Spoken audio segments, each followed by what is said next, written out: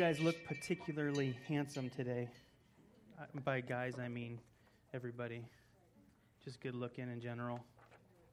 But I wanted to say the reason, that I came to know the Lord, I was very rebellious, went away from the Lord, and the reason that I came back and came to know the Lord is because of my mom. My mom, I remember one thing about my mom.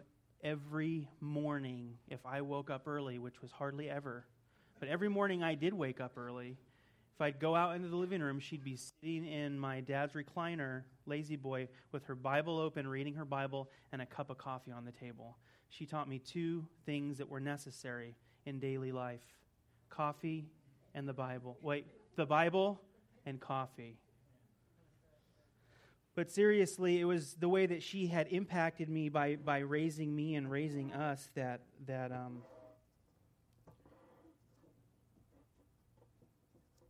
really puts me where I am today. I know the Lord, His grace also helps us in that way, but it wasn't just her. I grew up and I was gone for a decade. I was gone for 10 years in Eastern Europe, and we met other people. We met other ladies who were like that to me as well. I remember one lady in particular, her name was Gwen, and she was British, and she was a missionary at the Bible college, and she was really always loving on me. I'm like, why is this lady so nice to me? And I realized it was because I'm lovable. No, I'm just kidding.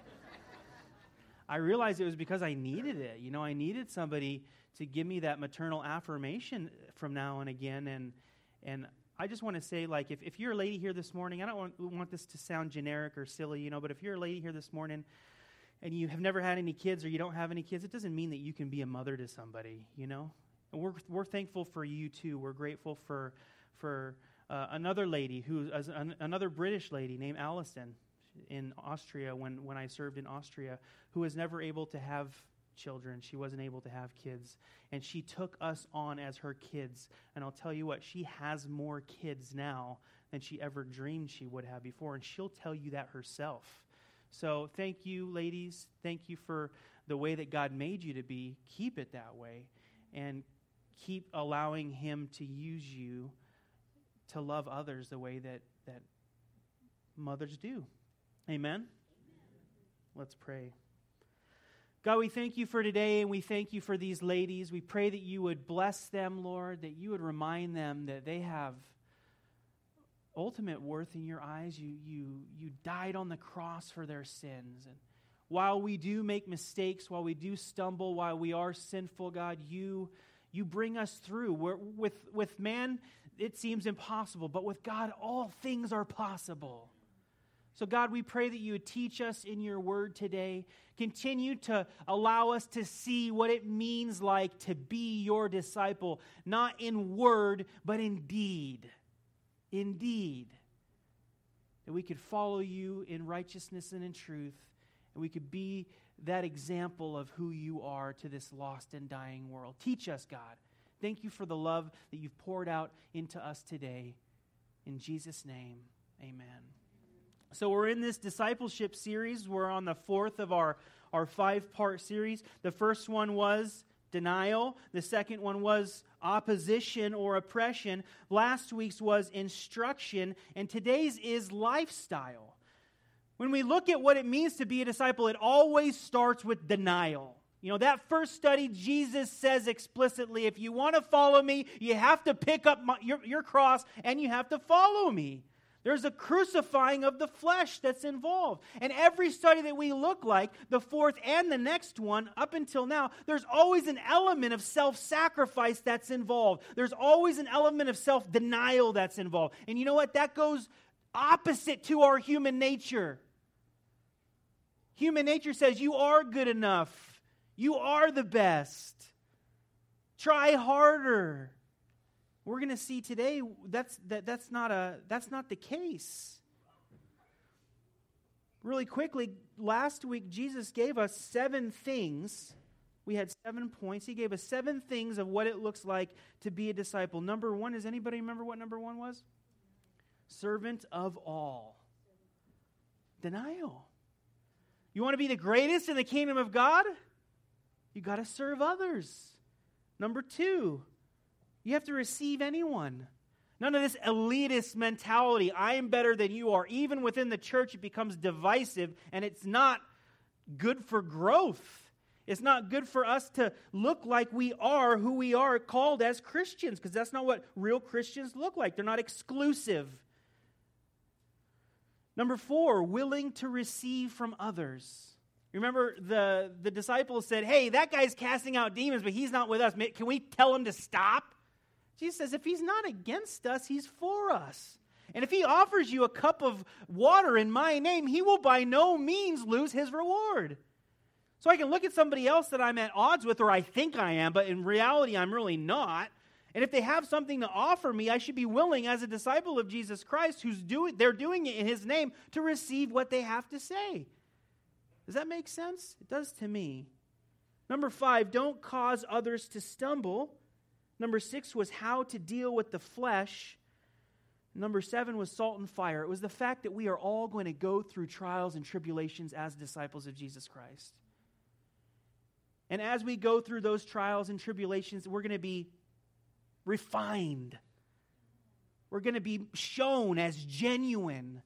Isn't that something like that our society needs? Like, I feel like there's so few people who are genuinely genuine. I feel like there's so many people who just say the right things and act the right way and do the right things. And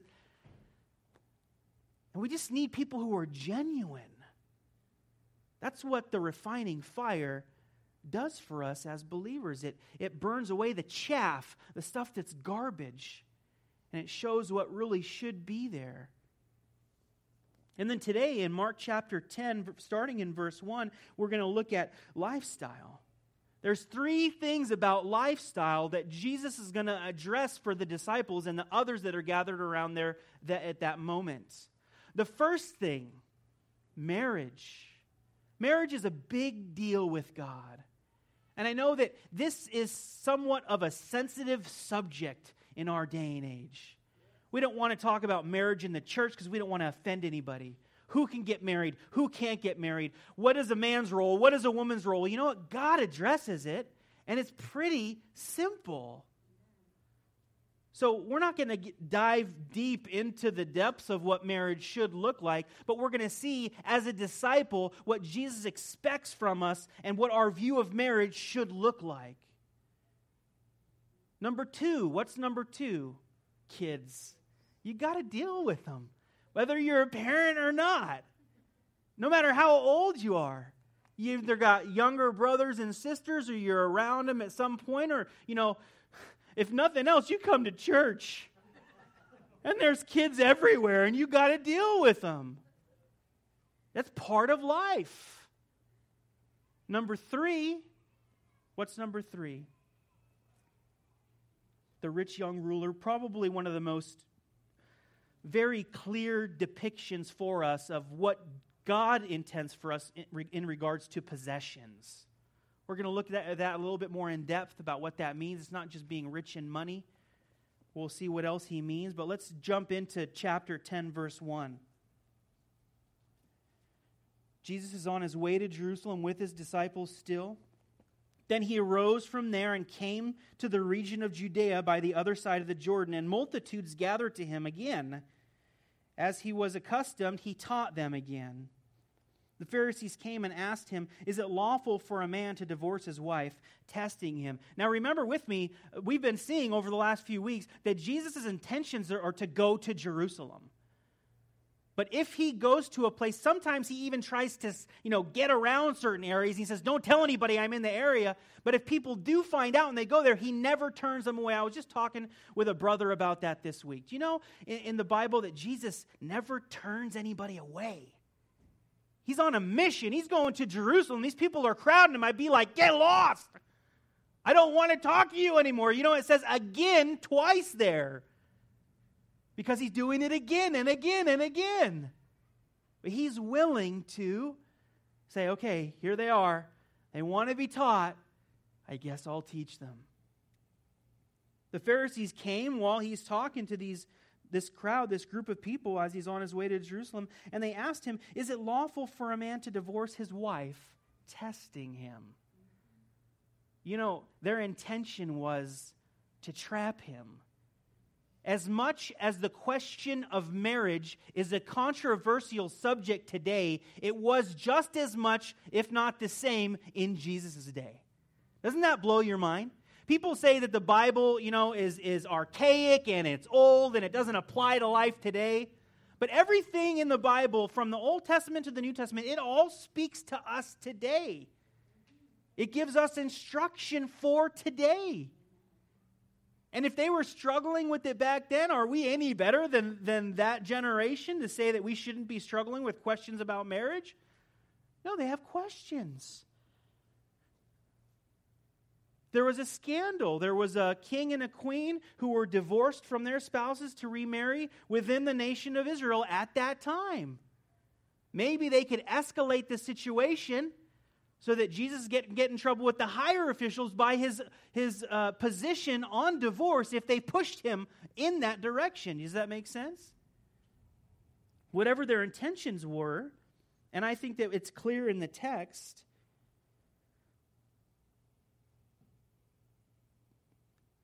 and he answered and said to them, "What did Moses command you?" They said, "Moses permitted a man to write a certificate of divorce and to dismiss her." Now, this concept of divorce, it's gone into a little bit more detail in the Gospel of Matthew. We've seen Mark kind of goes through quickly. He wants to give us a picture by giving us an illustration of something rather than breaking it down. In the language and in the Gospel of Matthew specifically, the question was, can I just divorce my wife?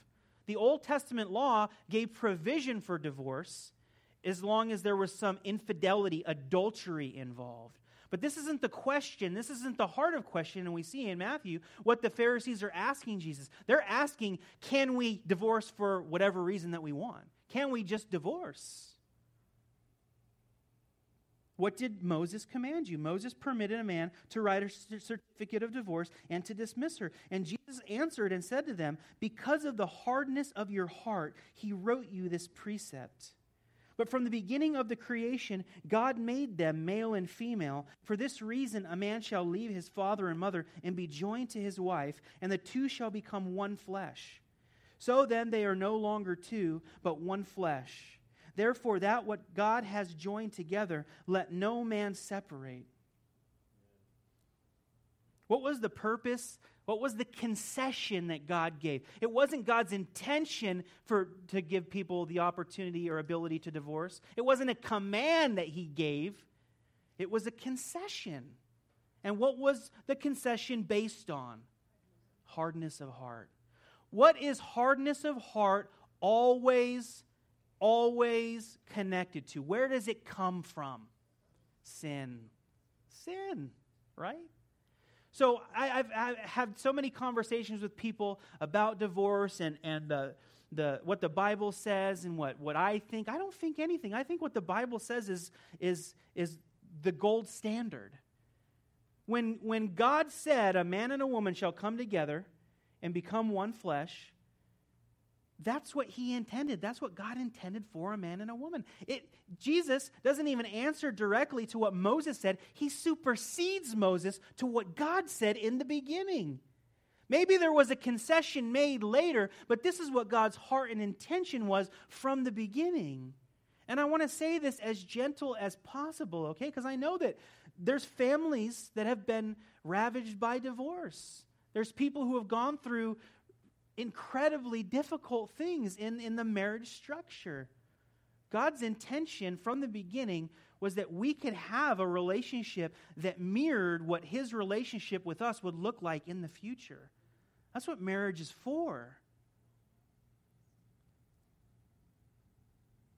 Moses, the man from God, allowed the concession of divorce. God intended it to be forever, a man and a woman to come together. And then in verse 9 it says, "Therefore what God has joined together, let no man separate." It's something that God instituted, not man. Marriage is not an institution of man. I heard this illustration once, and I think it goes really well. when two people get married and they come together, they're like two pieces of paper with glue on both ends, and they become one. And some time goes by. And what happens to glue after time goes by? It gets hard, right? And then something happens. Sin always is the issue, the hardness of heart. Some sin comes in, and a divorce situation happens, and what you have to do, you take those two pieces of paper and you try to pull them apart. What happens? They get torn up and ripped and jacked up. And there's pieces of paper on this paper that are stuck to that paper, and there's pieces of paper on this paper that are stuck to that paper. And the healing process sometimes is hard, and it takes a long time. With God, all things are possible. We're going to see at the end of this study. And that is really the way that it should be finished up. With God, all things are possible. But the intention now is to refocus on what God's intention was in giving us the institution of marriage. There's an opportunity for us in marriage to be a disciple in Jesus Christ and to die to the flesh. Martin Luther, you guys know Martin Luther, the great reformer in Germany. He said, the greatest means of sanctification in my life is my wife. This guy is, he's from like the Middle Ages. And we're still reading stuff that he wrote back then. And he's like, the greatest means of God's sanctification in my life is my relationship with my wife. Why? Because there's nobody else that you're ever going to be that close to. There's nobody else that you become one flesh with and that you have to address the things with that person ever. That's it. So you can either continue to work through it and refine it and say, this is something that God wants me to do, because a lot of times that's how it is. It's one person trying to go against the sin and against the issues that are happening, and the other person doesn't care or isn't trying. Hopefully it's two people, therefore there's not an unequally yoked scenario, and they could both be trying. But let me tell you something, okay? For those of you who are married and those of you who are single and everybody in between, even if you're a teenager, marriage is difficult. Period. Marriage is hard because you have to die to a part of yourself and live for somebody else. I've heard somebody say, hey, marriage is 50-50. Marriage is not 50-50. Marriage is 100-100. If both parties are putting in 100%, then the marriage will progress as much as it can. But when you start to cut it back to 75 to 50%, people start to get their feelings hurt. The flesh starts to get riled up. I deserve better than this. But remember, the relationship that God intended that it's supposed to look like is connected to that first study and what we've seen up until now, denial. In the house, verse 10, whenever they go in the house, this is an explicit moment for Jesus to do private teaching for his disciples.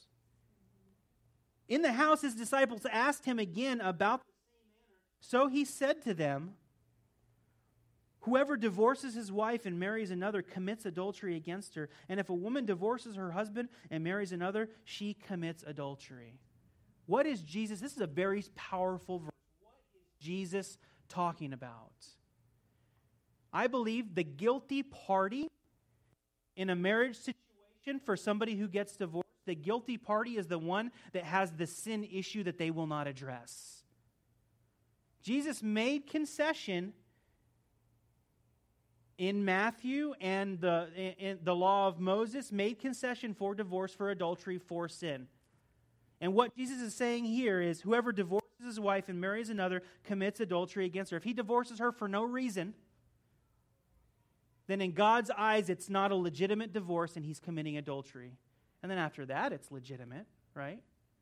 Or vice versa. If the woman does the same thing, it's not a valid, legitimate divorce if it's not on the grounds of adultery, because you haven't tried hard enough. If adultery hasn't happened, you really haven't gone the distance. And adultery is that sin of the giving over of what you've committed to do with that person. It's the breaking of a covenant. You know, God is very serious about covenants. And marriage is a picture of God's relationship with us. He says, I will never leave you or forsake you. I won't divorce you. I won't give up on you. No matter what, through thick and thin, I'm always going to be there. And if God, that's His heart and intentions for us, then He wants that to be what our lives look like in marriage. That we have the same opinion for our spouse.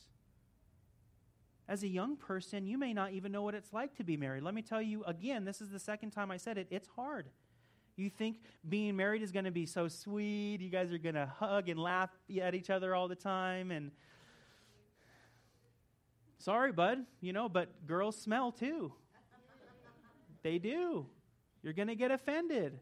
They've got bad breath in the morning. Other weird stuff.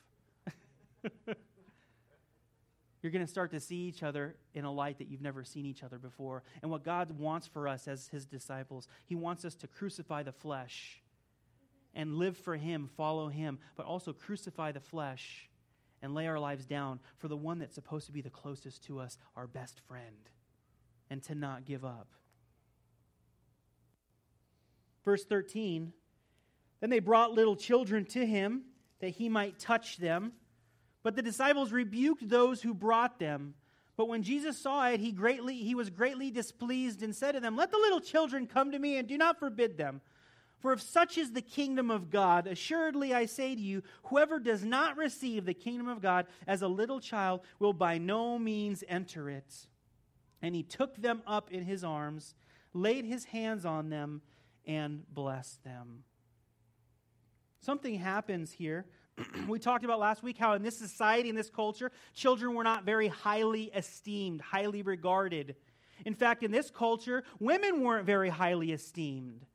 They were somewhat of the expendables. And Jesus corrects that. Jesus corrected that in the marriage situation. Did you guys recognize that? Jesus corrected it in the marriage situation by making it seem or showing that men and women were equal. The rabbinical thought day was the man was greater than the woman, and he was the one that decided when the divorce was going to happen. But that's not what Jesus said. Jesus said if the man's the one that leaves, etc., etc., if the woman's the one that leaves, etc., etc., this was different. This wasn't what they thought in that day. Jesus changes what the thought process looks like because women are individual, men are individual, children are loved by God. That He might touch them, but the disciples rebuked those who brought them. That word for rebuked there in the Greek, I can't say any other way than it was a very harsh rebuke. In fact, the only other times that this word rebuke is used, or the most common times, is when they were rebuking the evil spirits and casting out demons. Sometimes that's how I feel when I'm rebuking my kids. Get out of here in the name of Jesus! You sit over there in that corner, you sit over there. It was a rebuke. It was strong. The disciples, to these kids, to these people who were sending these children to Jesus to receive a blessing. If you were a parent in Jesus' day and the Messiah was there and He was healing people, wouldn't you want Him? Go sit on His lap. Forget about Santa. That guy's a loser. Go, let's take a picture. Jesus touched my son. He's going to be blessed. There was a relationship that Jesus wanted to have with these kids. He's also breaking what the norm was in keeping the kids separate and not really, until the age of 13, not really having much to do with them. These children also can be more clearly understood as infants or babies in the context of Him talking about who will inherit the kingdom of heaven. He's not talking about the virtues of children. Oh, they're so cute and cuddly. Kids are sinners. Ask some of our parents. Is that what He's talking about? The virtues of children are what going to get them into the kingdom of heaven, so you have to have the same kind of virtues? No. What's the kind of virtues that children have that Jesus is talking about? Helplessness. absolute, utter, 100% need of somebody else to take care of me. And when we come before God in that humble state of saying, God, I cannot do this myself, will you wipe my bum? I don't know how many times I've heard that, like, can you wipe your own bum yet, Again, the idea is a place of helplessness, of a need for somebody else to be that for you. And if you can do it all yourself, then you're going to be in a place where you don't really need God. But here's these kids. These kids, they need help. These kids, they need adults. They need families that are strong. They need families that are connected to Jesus, who are willing to bring their kids to Jesus and let them be with Him. And the expression of their desire to be with Jesus and their parents' desire to be with Jesus is us putting ourselves in that same place of submitting ourselves before the Lord and say, Lord, you are God, and I am not. I am helpless. I need your help. I want to humble myself. There's nothing that I wouldn't ask you for help for. Assuredly, I say to you, whoever does not receive the kingdom of God as a little child will by no means enter it. And he took them up in his arms, laid his hands on them, and blessed them. So how is it that nobody's going to be able to go into the kingdom of heaven unless they become like little children? When we receive Jesus Christ as our personal Savior, in that moment we are not just saying a prayer. We're not just thinking a thought. We're not just saying that that we believe that by going to church and believing that Jesus is the Messiah that we're going to go to heaven. We're submitting ourselves to Him as a little child submits themselves to their parents, or a little child submits themselves to an adult in complete humility, incapable of having anything else to offer. What does a little kid have to offer me? Nothing. I have everything to offer them. And until we come to the place of receiving Jesus as a little child with nothing else to offer, then we become part of His family. Verse 17, now as he was going out on the road, one came running, knelt before him and asked him, Good teacher, what shall I do that I may inherit eternal life? So Jesus said to him, Why do you call me good? No one is good but God. No one is good, that is God. You know the commandments. Do not commit adultery. Do not murder. Do not steal. Do not bear false witness. Do not defraud. Honor your father and your mother. And he answered and said to him, Teacher, all these things I have kept from my youth. Then Jesus looked at him, loved him, and said to him, One thing you lack. Go your way. Sell whatever you have and give to the poor, and you will have treasure in heaven. And come, take up the cross and follow me. But he was sad at this word and went away sorrowful, for he had great possessions. In most of your Bibles, it will be recorded as the rich young ruler, but in Mark's account, it does not record him as the rich young ruler. It records him as he was going out, one came running. I believe the reason that Mark did this, and we see how he's done it in other spaces, is he doesn't want to put this guy into a special category that only certain people can identify with. Everybody can identify with this rich young ruler. Everybody can identify with this man who has tried his whole life to do everything right according to the law that he was raised up in.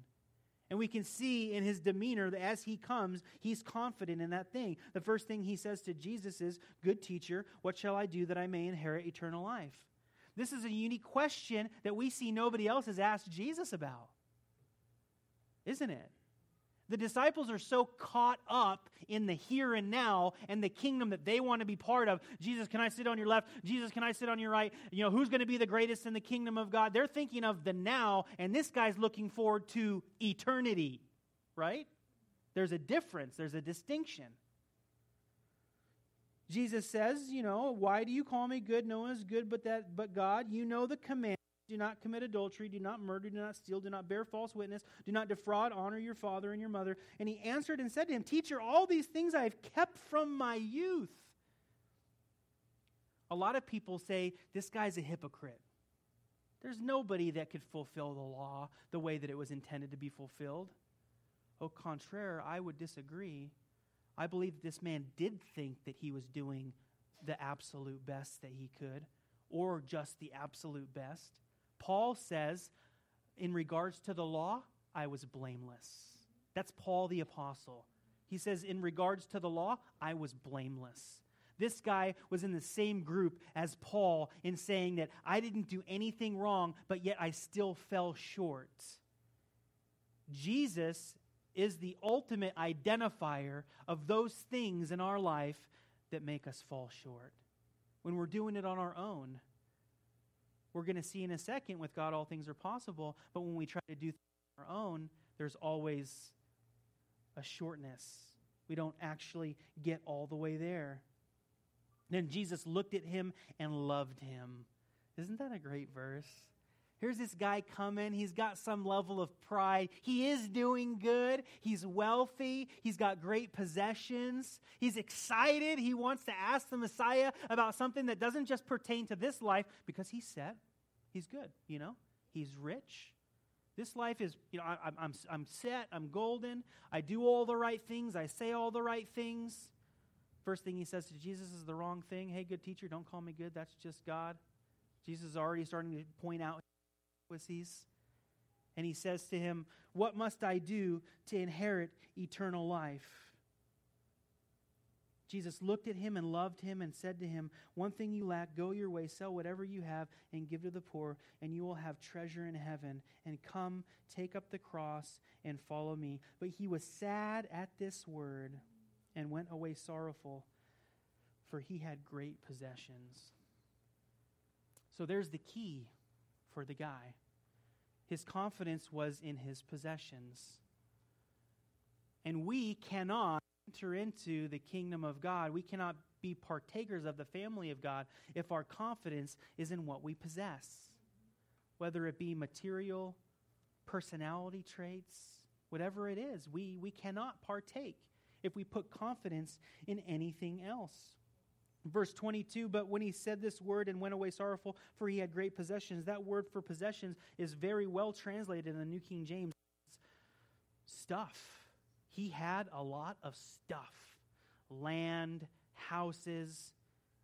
This word does not simply designate financial riches. He was wealthy on the greater scale.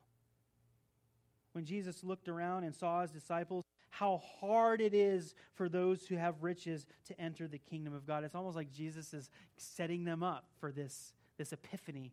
He's looking around at their response. Because in that day and age, and even in this day and age, unfortunately, I hear so many of these false teachers say, the emphasis was on the possessions. If you had a lot of possessions, then God's blessing was upon you. And if you were doing well, then God loved you and God was taking care of you. That's what they thought. So they looked at this guy who kept the whole law and had all these riches, and they would say, the blessings of God are upon this guy. And he comes to Jesus, and Jesus says, hey, why don't you sell your stuff and come follow me? And he couldn't do it because his identity were connected to his possessions. And it doesn't matter how great the possessions are. But then he says, Jesus looked around and said to his disciples, how hard is it for those to have riches to enter into the kingdom of God? This word riches is different from that word, the other word possessions, in that it is money, even for those who have a lot of money. The disciples were astonished at his words. But Jesus answered again and said to them, children, how hard it is for those who trust in riches to enter the kingdom of God. That's the key there, isn't it? You see how you tweak it just a little bit. The third time it's talked about, Jesus brings it up. He doesn't talk about the possessions themselves. He doesn't talk about the riches themselves, but he says and he concludes, how hard is it for those who trust in riches to enter the kingdom of God? It is easier for a camel to go through the eye of a needle than for a rich man to enter the kingdom of God. There's a few psalms actually that talk about how a man's heart being connected to his possessions or what he has in life to offer is futile. The one that I picked, there was a few, but this is the most explicit, is in Psalm 49, verse 6. And I did the NLT translation for a little bit better read and understanding. They trust in their wealth and boast of great riches, yet they cannot redeem themselves from death by paying a ransom to God. Redemption does not come so easily, for no one can ever pay enough to live forever and not see the grave. Those who are wise must finally die, just like the foolish and the senseless, leaving all their wealth behind. The grave is their eternal home, where they will stay forever. They may name their estates after themselves, but their fame will not last. They will die just like animals. This is the fate of fools, though they are remembered as being wise. That's crazy. Estates with names. I actually said a name on Wednesday night when we covered the psalm. I'm not going to say it this morning. But you know, like a big building that you can't see the top of and it's got a big name at the top. This is me! And I got them all over the world because I'm the best. But the people do it all the time. It's not just this one particular person that you may or may not be thinking about. It's a bunch of people that want to put their names to it, as if when they die, that their name will somehow live on. You know what the Bible says? It's foolishness. It's foolishness.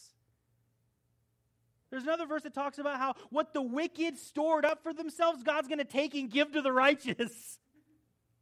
There's a historical evidence of people who were intending to have riches and consume the world's pleasures on themselves, and they amassed these things, and there's things throughout history where God has taken those things away after they died, and somebody received it in the church, or the church received it. These people would be furious if they find out. They have no control. 1 generation, 2, 3, 4 generations removed. They can't do anything. On the flip side of wealth, I read this quote and it really hit me. The greatest enemies to faith and obedience are self-satisfaction and pride, and nothing removes the bulwarks more effectively than poverty. Take away the possessions, take away the money, be placed at the bottom for a little bit. You get humbled really quickly. We have an opportunity. It's not God saying that we cannot have possessions or we cannot have wealth. It's whether we want to place our trust in those things or not. Because I know men of God who love God who are very wealthy. I know them, and I know they love the Lord.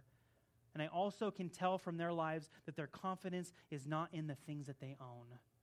Their confidence is not in what that they have worked for and obtained. And if you took that all away, just like Job, there'll be a level of brokenness, but their faith would be made stronger than it ever had been in the past. And they would be even greater men of faith because it wasn't connected to the stuff that they had, the stuff. Jesus said it's easier for a camel to go through the eye of the needle than a rich man to enter the kingdom of God.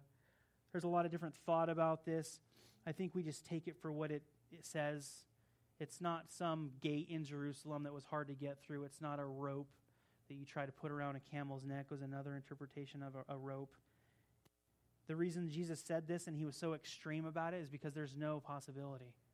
There's absolutely no possibility that if you think one of your possessions can save you, if you think having something is going to make you a better person, if you think what you own or what you possess is going to give you standing or status before God, there's no way it ever will. Zero, period, null, nothing. And they were greatly astonished, verse 26, saying among themselves, "Who then can be saved?" But Jesus looked at them and said, "With men it is impossible, but not with God. For with God, all things are possible." Can I get an amen? Amen. Can I get another one? Amen. With men, it's impossible. But with God, all things are possible. Then Peter began to say to him, "See, we have left all and followed you." So Jesus answered and said, "Assuredly I say to you, there is no one who has left house or brothers or sisters or father or mother or wife or children or lands for my sake and the Gospels, who shall not receive 100-fold now in this time houses and brothers and sisters and mothers and children and lands with persecutions, and in the age to come eternal life. But many who are first will be last, and the last will be first. This is one of those promises that Jesus gives us that you can never really partake in unless you make that decision to give up stuff in your life that you want to hold on to. Peter, in his true Peter form, says, hey, what about us? We've given all this stuff up. And Jesus says, truly, what you've given up, you'll receive 100-fold in this life. You'll receive eternal life as well. But listen, look at the bottom of that second list that Jesus gives. What's the last thing that he says they will receive on top of the 100-fold of things that they gave up? What does it say? Mothers and children and lands with persecutions. We know, as believers, that we're going to go through difficulty. We're going to be persecuted. We're going to go through hard times. And the promise will apply. If you give up these things, God will still take care of you. He'll even give you an abundance of more.